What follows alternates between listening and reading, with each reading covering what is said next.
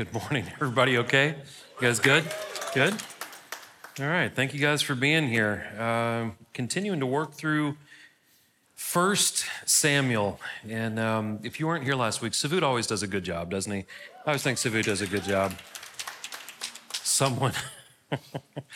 Okay, so if you're new here, we go through whole books of the Bible, and I'm going to say this, and then I'm going to say something that people don't say in church, but it's in the Bible, so you can say it.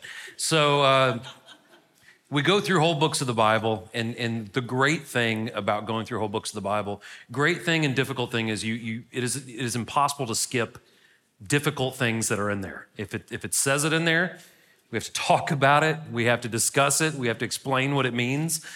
And so the reason I'm telling you that is A, if you're new, you kind of know how we do things, and B, last week someone came up to me and they said, did you purposely give Savut the chapter where it talked about hundreds of foreskins? And I said, yes. Just want to be a good leader. I want to give people another opportunity to teach, help him grow in his teaching abilities. And it's fun. All right. Anyway, so if you weren't here last week, chapter 18, and whenever people say the Old Testament is boring, like, how do you come to that conclusion? Just in 1 Samuel, man, there is still so much. If you have not read ahead, eventually, there's some crazy stuff in here. I'm ruining it for you, but Saul eventually conjures up the spirit of Samuel through a witch and all kinds of crazy stuff. It's nuts. It's an amazing book of the Bible. Hope you've enjoyed it so far. Last week in chapter 18, if you haven't been here, we've been focusing on primarily three main characters, and then of course there's lots of kind of supporting people in this book of the Bible. We've been focusing on Samuel. He is the prophet. We've been focusing on Saul. He is the first king of the Jewish people. And then, of course, we've been focusing a lot on David, who will be the second king of the Jewish people and arguably the most famous and most impactful leader that the Jewish people have ever had. And so we've been focusing on that. And in chapter 18, what we're starting to see, and Savut briefly mentioned this, is starting in chapter 18 and all the way to the end of 1 Samuel, you are seeing the descent of Saul into madness. The Holy Spirit has left Saul, and we're just seeing him gravitate further and further down this road of chaos and confusion and evil, and it just gets worse and worse and worse. On the contrary, on the flip side of that, we are seeing David, and we're going to talk about David's best friend the next couple of weeks, Jonathan. We are seeing David go the opposite direction. David is not perfect, as anyone who has read the Bible knows, but he is a man after God's heart. And so he continues down the road of righteousness, and he grows in that way. So we're seeing this major departure that is happening from here till the end of 1 Samuel. In 1 Samuel chapter 18, Savut talked a lot about identity, because when we don't know who we are in God, we do a lot of crazy stuff. Saul tries to kill David several times. Then Saul tries to sabotage David by marrying him off to his daughter, Michal. Savut used Michael last week, which is another proper way to say it, but I'm going to say Michal because I just want to be different. And so David gets into this marriage with Michal, and we're going to see that starts to fall apart even as early as chapter 19. And so a lot's going on. And so this week, as we get into chapter 19, we're going to talk about something extremely important. We're going to talk about character. And this is something that we don't talk about enough in modern society, our character, our honor, our dignity, our morality, these kinds of things. We've put character on the back burner, especially in the Western world. And that's not what God wants. God wants us to be people of integrity, people of character. So we're going to briefly talk about today the cost of rebellion or disobedience to God, right? Our lack of character. And then we're also going to talk about the rewards of character, the rewards of integrity. And I'm not even talking about heaven and hell. I'm talking about in this life, the rewards of living the way that we're supposed to live. We're going to focus on that a little bit today. Short chapter. We'll get through it relatively quick. There's some really, really interesting stuff, especially towards the end. And again, for the next 2 weeks, we're going to be talking a lot about Jonathan, David's best friend. We'll be focusing on him a little bit, okay? All right. So everything will be on the screens. You should have got a notes handout. Everything will be in that. If you have the Experience Community app, just click on Sermon Notes, Make sure that you've selected the proper campus. You don't want to accidentally get like Josh's notes from Woodbury or something. You'd be deeply disappointed. So make sure you pick the right campus. And we're also, if you have a Bible, we're in the Old Testament, the 9th book of the Old Testament, 19th chapter. We should be good to go, all right? Let me pray for you, and we'll dive into this, and hopefully you'll find this chapter interesting. Lord Jesus, God, we love you. Thank you, Lord, for everyone in this room. I thank you, God, that people would come out and sacrifice a chunk of their weekend, Lord, to worship and to read the word and to learn a little bit more about you. God, we just pray that as we study, Lord, as we take communion a little bit later, as we respond to your word, we just pray that you bless our church. Keep your hand on our church, Lord. I pray that we are people of character, God, that we're people of depth. Father, we don't just pray for our church, we pray for all churches in our city, pray for our other 3 campuses, God, and for the churches in those cities. And we just pray that everything we do today, God, that it honors you and blesses you, Lord. We love you, we thank you. Pray all these things in your son's name, God, in Jesus' name. Amen. All right, chapter 19. I'm going to read a little bit, and we'll go back and we'll break it down, okay? Saul ordered his son Jonathan and all of his servants to kill David. But Saul's son Jonathan liked David very much. So he told him, "My father Saul intends to kill you. Be on guard in the morning and hide in a secret place and stay there. I'll go out and I'll stand beside my father in the field where you are and talk to him about you. When I see what he says, I'll tell you." Jonathan spoke well of David to his father Saul.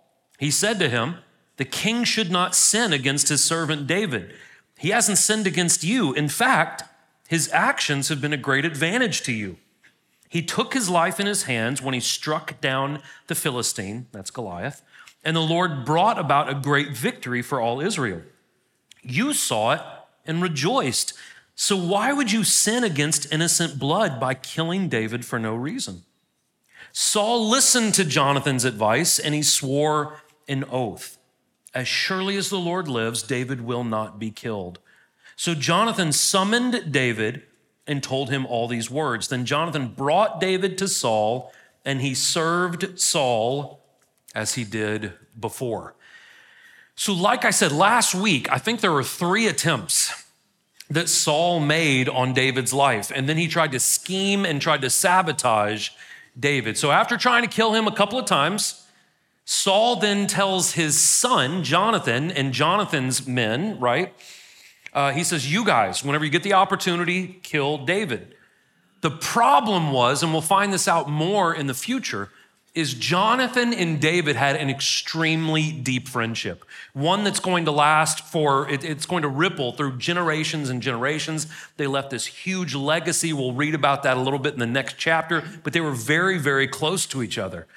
And so because he was a good friend, and he was bound to David, he goes and tells David what's going on. And then he says, "Hey, David, hide out, and I'm going to try to fix this. I'm going to try to fix this relationship between you and my father." Now, I'm going to pause there for a second because here's kind of our first practical lesson in all this. We all need people like this in our lives. We need people who are level-headed when we're not. We need people who are willing to help us without counting the cost of it and without expecting to get reciprocated in some way. Listen, and you don't need a ton of like deep friends in your life, but the older I get, the more I realize I just need 3 or 4. But you need those people. Guys, this is why the church is important. This is why we're to create an environment to where hopefully those relationships can be born and be nurtured and fostered. This is why the Bible says in Hebrews, "Don't forsake the assembling of yourselves together as many people are," because we need to be in a loving, deep community, and you have to have those deepest relationships in your life, right? People who will hold you accountable, who love you, who walk with you. So Jonathan was one of these guys. Jonathan's character was extremely deep. We know that his character was deep because if anyone had to benefit from David dying, it was Jonathan. He was the successor to the throne. He was the prince. And so if David would have been killed, Jonathan would have been the clear one to eventually be the king. But his willingness to, again, bridge the gap between his best friend and his father showed that he was a very, very good person. And so we have to ask ourselves, guys, do we value our character more than we value selfish gain? What kind of people are we? You guys ever been to Disney World or Universal and you wait, like 2 hours in a line for something that's gonna, be 45 seconds, and you wait in it, and you see that person way up at the front who's been waiting for a long time too, and right when you're about to get into like the environment, they make a phone call, and then like 10 of their friends show up and get in line? Don't be that person. God does not want you to be that person. If you are that person, you may have saved time in line, but you have sacrificed your character because people like me are in the back who follow the rules, and I don't like you, and other people don't like you. And that's a terrible example, but God wants us to be people. It's the best I could do, guys. God wants us to be the kind of people that value character more than just quick gain, more than selfishness. We want to be the kind of people, or we should want to be the kind of people that love others more than we love ourselves and treat others the way that we want to be treated. And of course, this is all throughout the Bible. So we want to be people of honor. We want to be people who are honest. We want to be people who have a heart of servitude. And do we understand that not only does God reward this kind of character, but we are representatives of him on earth. So when we cut corners and we're selfish and we exchange our character for selfish gain, we're not being good representatives of Christ. And Jonathan knew this. He was willing to put his kingship on the back burner, right? And he does, because he values loyalty more than selfish gain. And then Jonathan goes to his dad. He talks to his dad. He's trying to fix this situation. So he's trying to rationalize with his father. And John gave Saul 3 different reasons why he shouldn't kill David. The first one, David hadn't done anything wrong. That's a pretty good reason. He never wronged you. The second one is David's victories actually made Saul look better. They didn't hurt Saul. They helped Saul. I'm going to go back to that one here in a second. The third reason, that really should be the first reason, is it was a sin, that it would be rebellion against God to kill, especially kill someone that is innocent. But look at this second one. Something we don't realize is this, and listen, this is for any of you in this room who ever have any authority in your life, which all of you will have some level of authority in your life. When we hold authority with a tight, closed fist, what happens is when it comes time to distribute authority, because we're so concerned about ourselves, we will become jealous, we will become foolish, we will become spiteful because we're holding on to that control, that authority very, very tightly. But when we have authority and we hold it with an open hand, that actually makes us look like better leaders. When we distribute authority, again, good example from last weekend. Savut taught last weekend, did a fantastic job. Of course, all kinds of people are like, man, Savut did a great job. He was awesome. I'm glad that you let him teach every once in a while. That doesn't threaten my authority. That doesn't threaten who I am as a leader. In fact, it actually makes me feel like I'm doing a better job as a leader, that I have more people coming up underneath me that have the ability to do what I do. And wherever you are in life, you shouldn't be threatened by good people that are your employees, or, man, there's a lot of parents who are threatened by their children. How sick is that, right? And we should hold this kind of authority open-handedly because that's what God wants us to do. He wants us to distribute this authority because it's all about the betterment of mankind. It's all about the betterment and the advancement of God's kingdom. So Saul listened to his son, kind of. Listened to him for a minute, swore an oath. I will not kill David. And he won't, right? David will not die at the hands of Saul. But he didn't really keep his oath, as we're going to see very, very quickly. But for a short amount of time, David was back in the royal household. He's doing the work that he used to do. We're going to see this in the next section. But what we learn from Jonathan is this. We learn a very, very important life lesson with this conversation with Jonathan and Saul. The first half that we learn is this. We are called as Christians to be peacemakers. Do you hear me? Because there's a lot of people who claim to be Christians but love to agitate. They love to escalate tension, and the Christian is not meant to escalate tension. The Christian is meant to de-escalate tension. Doesn't mean that we compromise on our beliefs, but we are meant to bring order, to bring peace. Why? Because God is a God of order, and because we worship the Prince of Peace. We are to bring those things, right, as representatives of him. So that's the first lesson. The second lesson, though, is this. We can do everything we can to be at peace with others, but the hard lesson of life is this: there are a lot of people who don't want to be at peace with you. Now, at that point, if we have done all we can do, if I have done everything I can to be Christ-like to you, if I have built my half of the bridge to you and you decide to not meet me halfway and build that bridge back, quite frankly, that's out of my hands, and I'm not gonna feel bad about that. I'm not gonna feel guilty about that because I've done all that I can do. Your response to that, if I wrong you and I say I'm sorry and you're like, well, I'm not taking that, well, there's no blood on my hands at that point. I've done everything that I can to resolve the situation, to fix it, to build this bridge. Now, how other people respond, that's out of my control. And that's a lesson that we all need to know. We just do the best that we can do, okay? When war broke out again, David went out and fought against the Philistines. He defeated them with such great force that they fled from him. Now, an evil spirit sent from the Lord came on Saul while he was sitting in the palace holding a spear. If an evil spirit falls on someone around you, it's probably not the best that there's a spear also there. David was playing the lyre, and Saul tried to pin David to the wall with the spear. As the spear struck the wall, David eluded Saul, ran away, and escaped that night. Saul sent agents to David's house to watch him and kill him in the morning. But his wife Michal warned David, if you don't escape tonight, you'll be dead tomorrow. So she lowered David from the window and he fled and escaped. Then Michal took the household idol, put it on the bed, placed goat hair on its head, and covered it with a garment. When Saul sent agents to seize David, Michal said, he's sick. Saul sent the agents back to see David and said, bring him on his bed so I can kill him. When the agents arrived, to their surprise, the household idol was on the bed with some goat hair on its head. Saul asked Michal, that's his daughter, why did you deceive me like this? You sent my enemy away and he has escaped.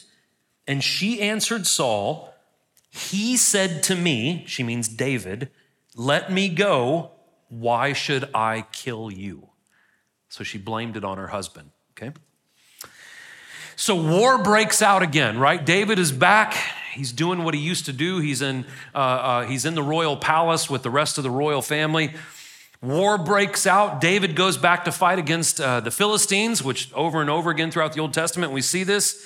And again, an evil spirit comes and torments Saul. This time, when the spirit came on Saul, David was sitting there, playing a riff on the lyre there. He's sitting there singing, he's serenading, he's calming down Saul. But Saul grabs a spear, chucks it at David, misses, hits the wall. David escapes. David escapes, and Saul sends agents to go to his house to wait for him and to kill him in the morning. So Michal finds out about this, David's wife, Saul's daughter, right? A devoted wife, kinda, right? Gets this from her dad, kinda devoted, but not really. Michal loved David and warned him about the plot. Hey, if you don't get out of here, you're gonna be dead by the morning. So she lowered him through a window. She took a household idol, a statue, obviously, a household idol, laid it on the bed, covered it up, put some goat hair on top, made it look like David was sleeping in there, like he was sick in bed. And she did this to try to hide him so he could get away, right? Now, here's why when we read the Bible, it's not always good to just fly through it. And listen, if you've done this, I'm not trying to be mean to you this morning, but whenever people are like, man, I'm gonna read the Bible in 30 days, I'm like, well, I guess that's possible, but you're gonna miss a lot of good stuff. And so like here, if you just flash through this chapter, you think, oh, Michal was really clever, right? Take a statue, an idol, put it in the bed, make it look like David could escape. And you miss what is really going on here. What we learn is that there was an idol in the house. And so did she think that the idol wouldn't save David just by being in the bed and looking like David? Did she have a superstitious religious belief that there was some power with this idol to protect her husband? Now, the reason why I believe that is probably true is back in the last chapter, Saul says about his daughter that his daughter would be a trap for David. Now listen, hold on. You guys ready? Hold on. Even Saul, listen to me, Saul, who did not have the Holy Spirit of God, Saul recognized that if I pair up a righteous person with an unrighteous person, eventually it will mess up the righteous person. Everybody awake? Okay, we're going to touch on that a little bit later too. That it is not biblical, that God is not honored, that people get derailed when a righteous person and an unrighteous person are yoked together. I'm not trying to be mean this morning. I'm just going to talk truth to you this morning. So, the fact that she had an idol in her home lets us know that she only had partial allegiance to God. Imagine a person that would say that they followed God, but they actually found their comfort and knowledge and wisdom from other sources other than God.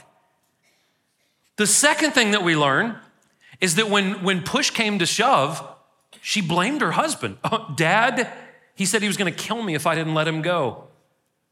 And what we're going to find out in 2 Samuel, if you go on and read that, is that her disconnect from God would eventually be her downfall.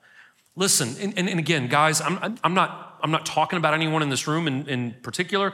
I'm talking about American Christian culture.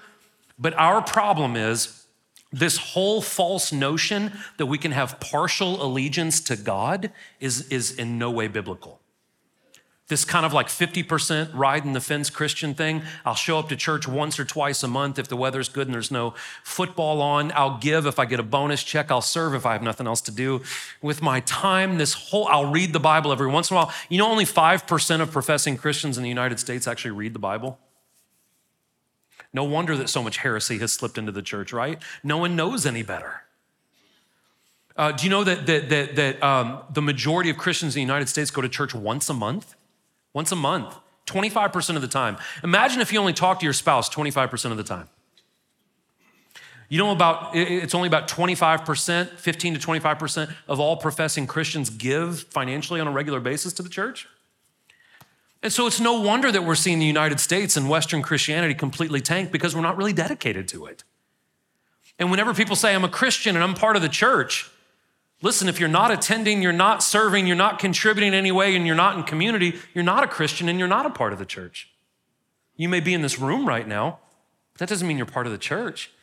Man, I can be I can go to like the Kennedy Space Station. That doesn't mean I'm an astronaut. Do you hear me? And we have bought into this lie, this false narrative that if I just show up to this building a couple of times a month, that I'm good. And what it is really thinly veiled, well-disguised, maybe not even well-disguised selfishness. It is saying, hey, I don't really love you and want to be with you, but I just don't want to go to hell. That's essentially what a lot of us are doing. May not be talking about you. Listen, I may be talking about you this morning. And I hope you hear that with love, because one of the biggest problems that the American church has had is we have been so worried about offending each other that we shy away from the truth, and it's not doing us any good. So we have to ask ourselves, do we do this? Do we say that we love God and follow God, but we actually have all these other things that give us fulfillment? Do we tend to trust in our own logic and our own methods more than in the ways of God? Here's another mistake that a lot of modern Christians use. If we struggle with, let's say anxiety, instead of going to the Bible and seeing what the Bible says about anxiety, we read about what this new Christian speaker says over here. And we're reading all these supplemental things, and we've never read the Bible that is the anchor of all theology.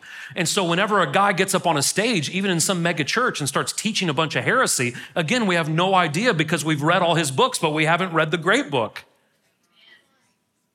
And this is a problem. And we've made idols out of other people. And we've made idols out of our deduction and our reason. And the Bible says, lean not on your understanding. Lean on his. That's why our power, our wisdom, our way of fixing ourselves, of course God fixes us, but you know what I'm saying, is through him. It's through his word. It's through his spirit. And I'm not anti-book. I have lots of books in my office, great books. But if I'm a Christian and if I haven't read this book and I'm getting my theology from other people, I've made a grave error, okay? We need to make sure that we don't lean on our understanding, that we lean on God's. And if we lean on our understanding, we're going to end up in a spot of disgrace, as we see in this next part. This is very, very interesting. So David fled and escaped and went to Samuel at Ramah. and told him everything that Saul had done to him. Then he and Samuel left and stayed at Naioth. When it was reported to Saul that David was at Naioth and Ramah, he sent agents to seize David. However, when they saw the group of prophets prophesying with Samuel leading them, the Spirit of God came on Saul's agents, and they started prophesying.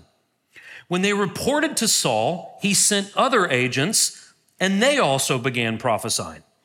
So Saul tried again and sent a third group of agents, and they began prophesying. Then Saul himself went to Ramah. He came to the large cistern at Secu and asked, "Where are Samuel and David?" "At Naioth and Ramah," someone said. So he went to Naioth and Ramah, and the Spirit of God also came on him.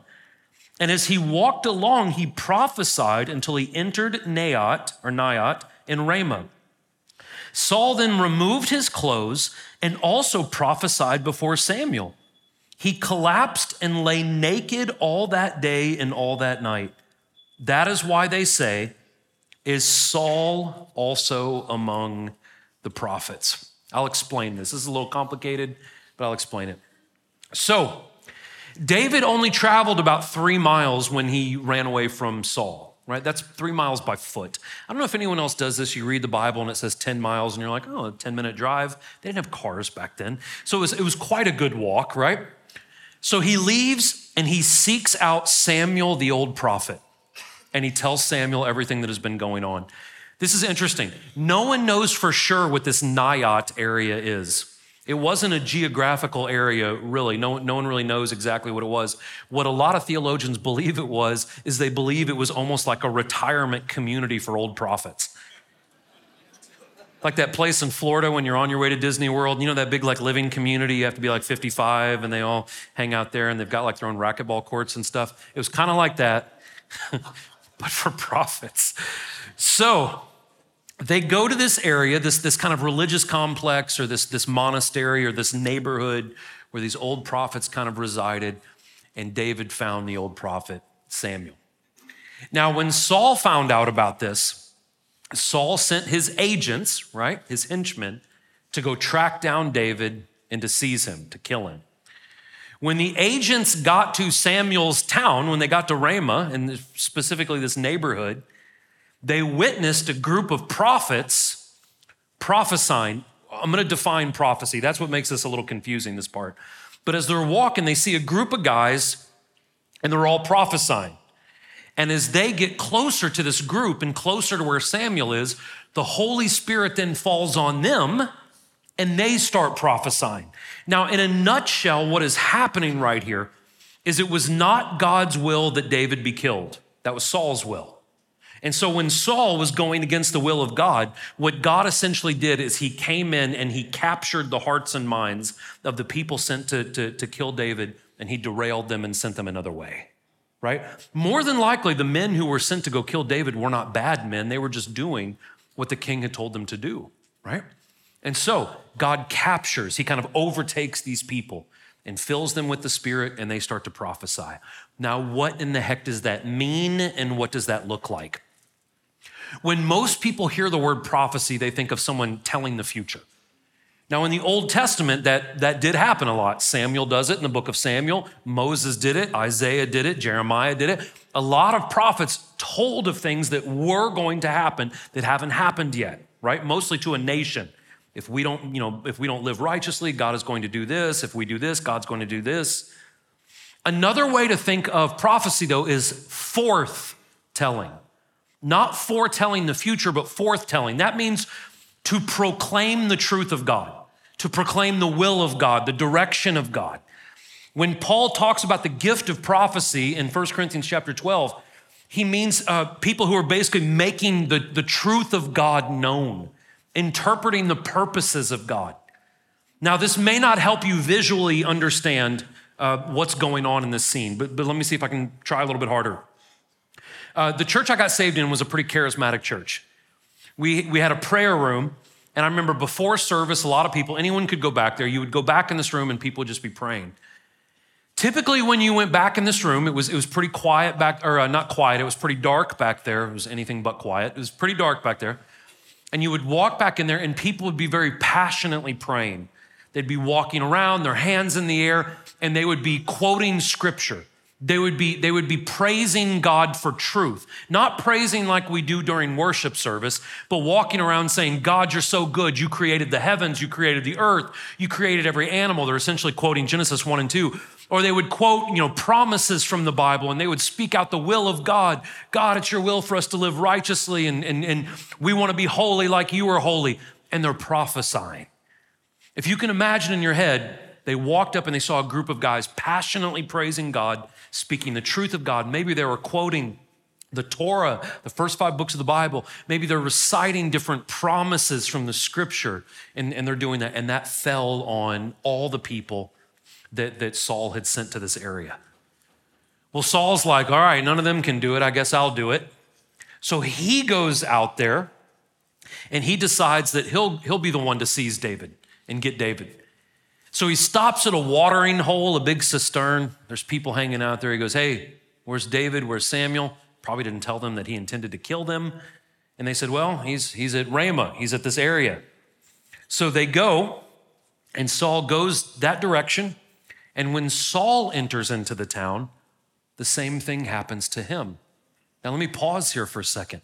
If you've been with me for a while going through this book of the Bible, how in the world can the Holy Spirit act and work through someone who it says the Holy Spirit has departed, has left?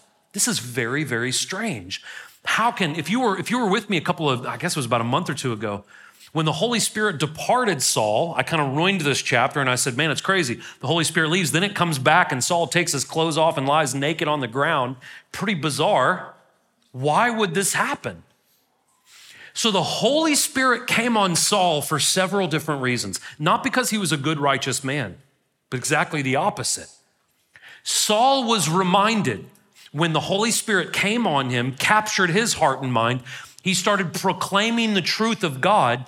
At that moment, Saul knew that he was not in control. God was in control. You guys hear me? That God is in control. The second thing is he starts to derobe. He starts to take his clothes off. The reason why that is significant is Saul was not worthy to be king. And if you're not worthy to be king, you're not worthy to dress like the king. You're not worthy to be clothed like the king. Because he had rejected God, he was not worthy to have authority. He was not worthy to have leadership. And so he was being stripped of that, literally and metaphorically. It also says that once he strips down, he finds Samuel and he starts prophesying in front of Samuel. My take on this is God kind of vindicating Samuel. So Samuel had been telling Saul the truth Saul's entire life, and Saul always rejected the truth. And now Saul comes up to Samuel and starts proclaiming the truth about God. And so Samuel was kind of vindicated in that moment. Also, him lying there naked, it says all day and all night, Saul laid on the ground naked. You can't think of a more humiliating thing for a king to go through. A more humbling act. He had been completely humbled in that moment. And then the last thing, the cherry on top, it says, this is why they say is Saul among the prophets. If you were with me a couple of months ago when Saul first became king, he was hanging out around a couple of prophets. He was a young man. He was still a good man. And it said that he prophesied with the prophets. And so all the people stood around and they go, wow, is Saul a prophet too? Basically like an adoration of him. Now at this point, when the Holy Spirit has departed him and he's evil and disobedient, he's lying on the ground naked in shame and disgrace.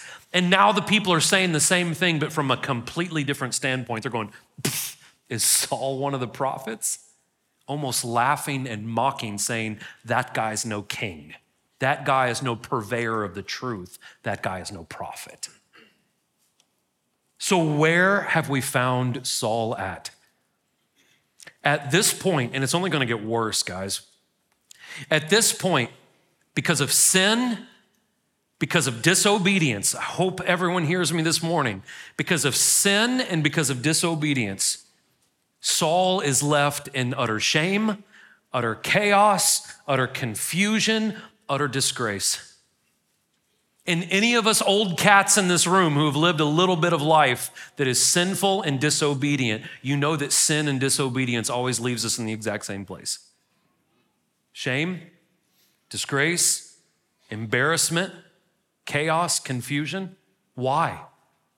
Because that's the devil's whole goal. The devil's whole goal, according to Jesus is the one I'm quoting here, that Satan's goal is to steal, kill, and destroy.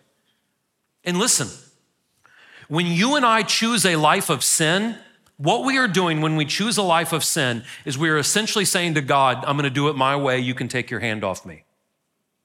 And when we choose a life of sin, right, what we are left with is our own devices. I'm not trying to be pessimistic this morning, but if humanity has taught us one thing over history, it's that we always inevitably fail. We still teach history in schools, don't we? I hope so. There is not one empire that has stood the test of time. There is not one human that has conquered death. No one has solved the greatest mysteries in life because they refuse to look at God. And so when we reject God, we are left to our own devices, and those are going to fail. We're also leave ourselves susceptible to the snares of the devil. And these things will always result in destruction. Steal, kill, destroy. And this is where Saul is left on his face, naked, in the middle of a public town. Okay, we're gonna start with loyalty. We're gonna go through a couple more things, and we're gonna end on loyalty. Going back to Jonathan. Jonathan was a loyal friend with a level head that encouraged David without letting go of the truth. Listen, if we truly love people and if people truly love us, they will tell us the truth. Whenever we say things like, man, I love them so much, I don't want to hurt their feelings with the truth, what you're really saying is, I love myself so much, I don't want people to not like me. If you're new here, you're like, I'm not gonna come back. This guy's really mean sometimes. I'm not trying to be mean, but listen, all of us in our life need someone that will hold us accountable. They will tell us the truth. They will love us. We need those kind of people. If you're hanging out with a bunch of people whenever you get in a fight with your husband and you call your girlfriends and you're like, oh, I just had a fight with my husband. And their first response is, girl, let's go to Nashville. We'll get on one of those classy pedal tavern things. We'll go to some honky tonk. We'll be super classy and we'll find you a dude. Listen, if those are your friends, I'm gonna go ahead and break it to you, they're not really your friends. They're gonna cause you to go down a direction of destruction. And they're gonna be catalysts in you getting divorced and you wrecking your kid's life and you doing a lot of stupid stuff. You don't need people like that. The Bible says we need iron that sharpens iron. The Bible also says that bad company corrupts good morals. You know what that means? Who you hang out with matters. That's right. You need good people in your life. Listen, not only do you need good people in your life, you need to be a good person. We need to be these kind of people. Do we love people in word and in deed? Do we challenge them? Do we love them, but do we love them with the truth? There's no way to really love someone if we're not telling them the truth. Are we being those kind of people? Or are we being like Michal? She had partial allegiance. Michal loved David, but had a partial reverence, a partial allegiance to God. And I said earlier, partial allegiance to God is just really well-disguised selfishness. It's us saying, I'll be with you as little as I have to, just to escape hell. Do you know the Bible says that we are the bride of Christ? And all throughout the Bible, there is all this imagery of adultery, not literal adultery, spiritual adultery. And when we are only given partial time to God, the Bible calls that adultery, that we're an adulterous people. Because we have all these other lovers, if you will, all these other places where we seek fulfillment and value, and as Savut said last week, identity. And when we find value and fulfillment and identity in anything other than what we are married to, right? We're adulterous spiritually. So partial allegiance to God is selfishness. It's just looking out for us. I'm gonna shift gears here for a second. And I already said it earlier, but I'm gonna say it again for anyone in this room. Listen, this isn't me being cold or callous. I'm just telling you what the Bible says. If you are dating someone that is not a believer, I'm not trying you to be cold, but if you're one of those people, well, I'm praying that they come to church with me sometime. Listen, you can pray for them, you can love them, but you can't date them and you can't marry them. Because the Bible says if we yoke ourselves, Genesis 2:24 says that when we get married, we become one flesh. That's what Genesis 2:24 says. If we are unequally yoked, like Paul says in 2 Corinthians, if one is spiritually strong and the other is spiritually weak, it's never going to go in a straight line towards Jesus. That's why Paul uses that analogy. So often I hear people say, well, I'm dating this boy, but he's not a believer. Then you don't need to date him. Well, I'm dating this girl. She's kind of interested in church. Then you just need to be friends until she's really interested, right? And this is just the truth, because if you continue to push through that, we're going to see it with David and Mihal. It's not going to work out well. And if we claim to be Christians, we're supposed to do what Jesus tells us to do. Or listen, there are some of us, again, hopefully not anyone in this room, who have become like Saul. Saul was blatantly disobedient to God's commands. And when we're blatantly disobedient to God's commands, the Holy Spirit departs from us. Why? Because God will not occupy a rebellious heart. We learned this earlier in 1 Samuel when we talked about the temple of Dagon. If you weren't here, you should go back and read that. One of my favorite stories in the Old Testament, that the presence of God will not be in the presence of a competing God. So if we expect that God will reside in our heart, but our allegiance is divided, right? It just won't happen. And here's the thing. If we are void of the Holy Spirit, a heart that is void of the Holy Spirit becomes a jealous heart. It becomes a suspicious heart. It becomes a selfish heart. And eventually, give it time, it will become a hateful heart, a violent heart. Have you not seen the level of aggression that is in the world right now? Especially in the Western world. Story 2 weeks ago, not quite 2 weeks ago, about a week and a half ago in Los Angeles. I think they eventually caught the guy. A guy for no rhyme or reason who was walking around at night in Los Angeles shooting homeless people in the face while they slept. No reason. A story in Las Vegas about 2 weeks ago where a 17-year-old kid tries to break up a fight at his high school and gets beat to death on the high school property, beat to death by other students. That there is this irrational hatred in the world right now. Look at the anti-Semitism right now. Look at the racism right now. Look at the misogyny and look at all the different things in the world right now. How hateful we have become. And we live under this kind of fake facade of, we're all about love, unless you disagree with me, and then I will stomp you. That's American culture right now. Because not just when an individual's heart is absent of the Spirit of God, but when the heart of a people is absent, when the Spirit of God is absent from the heart of a people, you see a whole people group become violent. You see a whole people group become jealous and coveted, right? This is why the 10 Commandments says not to kill. This is why the 10 Commandments says not to want what other people have, because it's not your business. This is why the 10 Commandments deals with these kinds of things, because God knows what happens to the human heart when his Spirit is not in there. So listen, 2 things that are really important here. One is this: a lack of loyalty, which is partial allegiance, will cause us eventually to compromise our faith. When we have a partial allegiance to God, we will eventually compromise our faith. We will become selfish. And when the Bible says things that we don't like or it goes against culture, it may cause other people not to like us, we compromise on those things, right? Whole denominations, whole megachurch pastors are doing it all the time in the United States. It's a partial allegiance. Or we can have just full-blown rebellion to God and neglect his commands, and that causes us to go down the path of anger and disgrace and malicious intent. I'm gonna make an argument to you. I think the first one is more dangerous than the second one.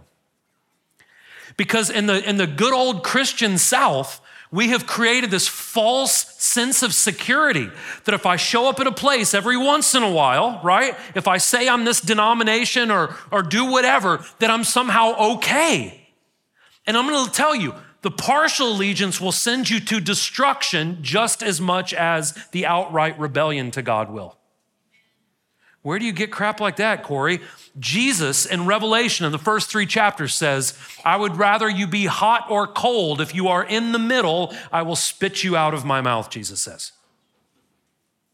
That's a pretty blatant statement about what it means to be partial, to be on the fence. And guys, it permeates Southern Christianity.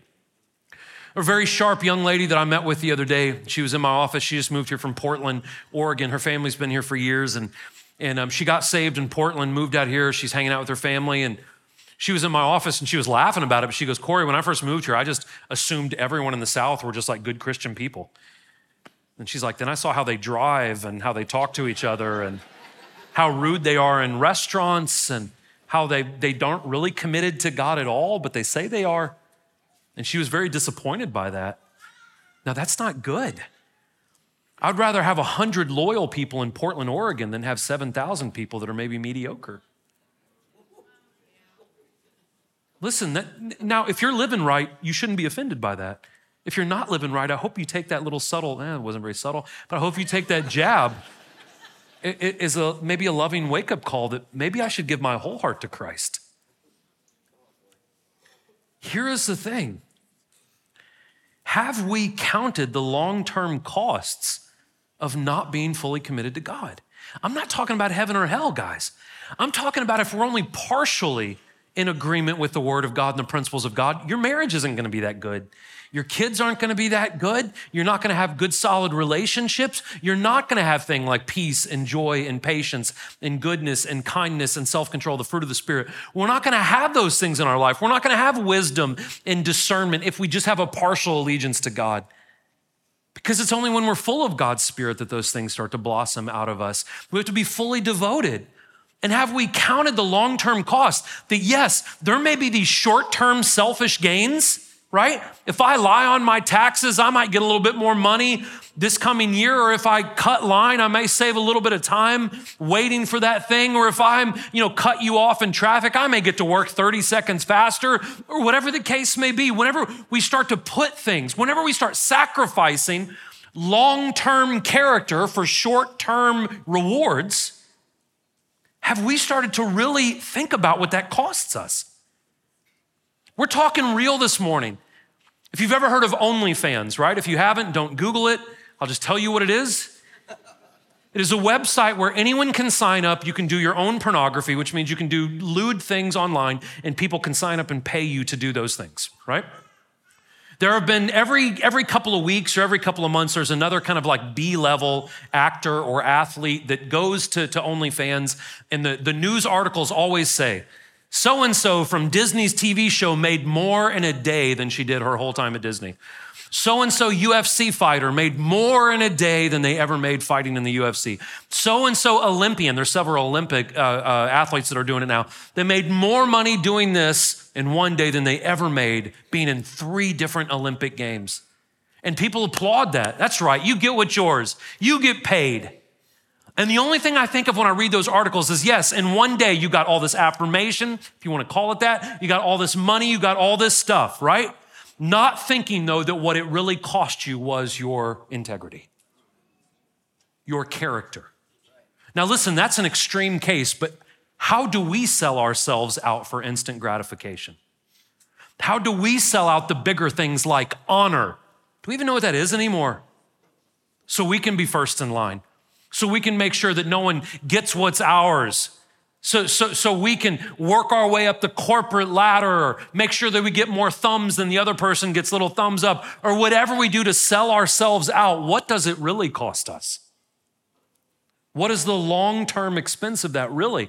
And on the flip side of that, because I'd love to somehow end on a positive note this morning, have we thought about if we do the opposite of culture, because everything your society tells you right now is instant gratification. Don't think about tomorrow. Do whatever you want right now. And the reason why we're seeing such a cluster right now in the United States is because we are not thinking about long-term ramifications for short-term desires. And if we would do the opposite of that, and build a biblical foundation of honoring God's principles, honoring how God wants us to live, loving him more, loving others more, living out the different principles and commands that Christ taught us. If we would build that foundation, we start to also build character, because when we are true Christians, we are mimicking the actions, the words, the intent of Christ, who is righteous. And when we mirror and mimic and do our best to be as the people in Antioch called the first group of Christians, the word Christian was derogatory. You know what it meant? It meant little Christs. They would say, look at those little Christs, the Christians. And the Christians heard that and they were like, we like that. That's what we're trying to be, little Jesuses on earth. Not that we can do all the things he did, but we are representatives of him. And if we build the foundation, listen, it is not easy to always be honest. It is not easy to always be hardworking. It is not always easy to put others above yourself and to love others like you want to be loved. These things are not always easy, but if we build that foundation, there's not just an eternal reward for that. Your marriage will be better. Your relationship with your children will be better. Your work environment will change. Listen, even beyond those things, you will have peace of mind. You will have the gift of wisdom. You will make better decisions. There are all of these things that if we would put the work in the front end, there are these long-term results.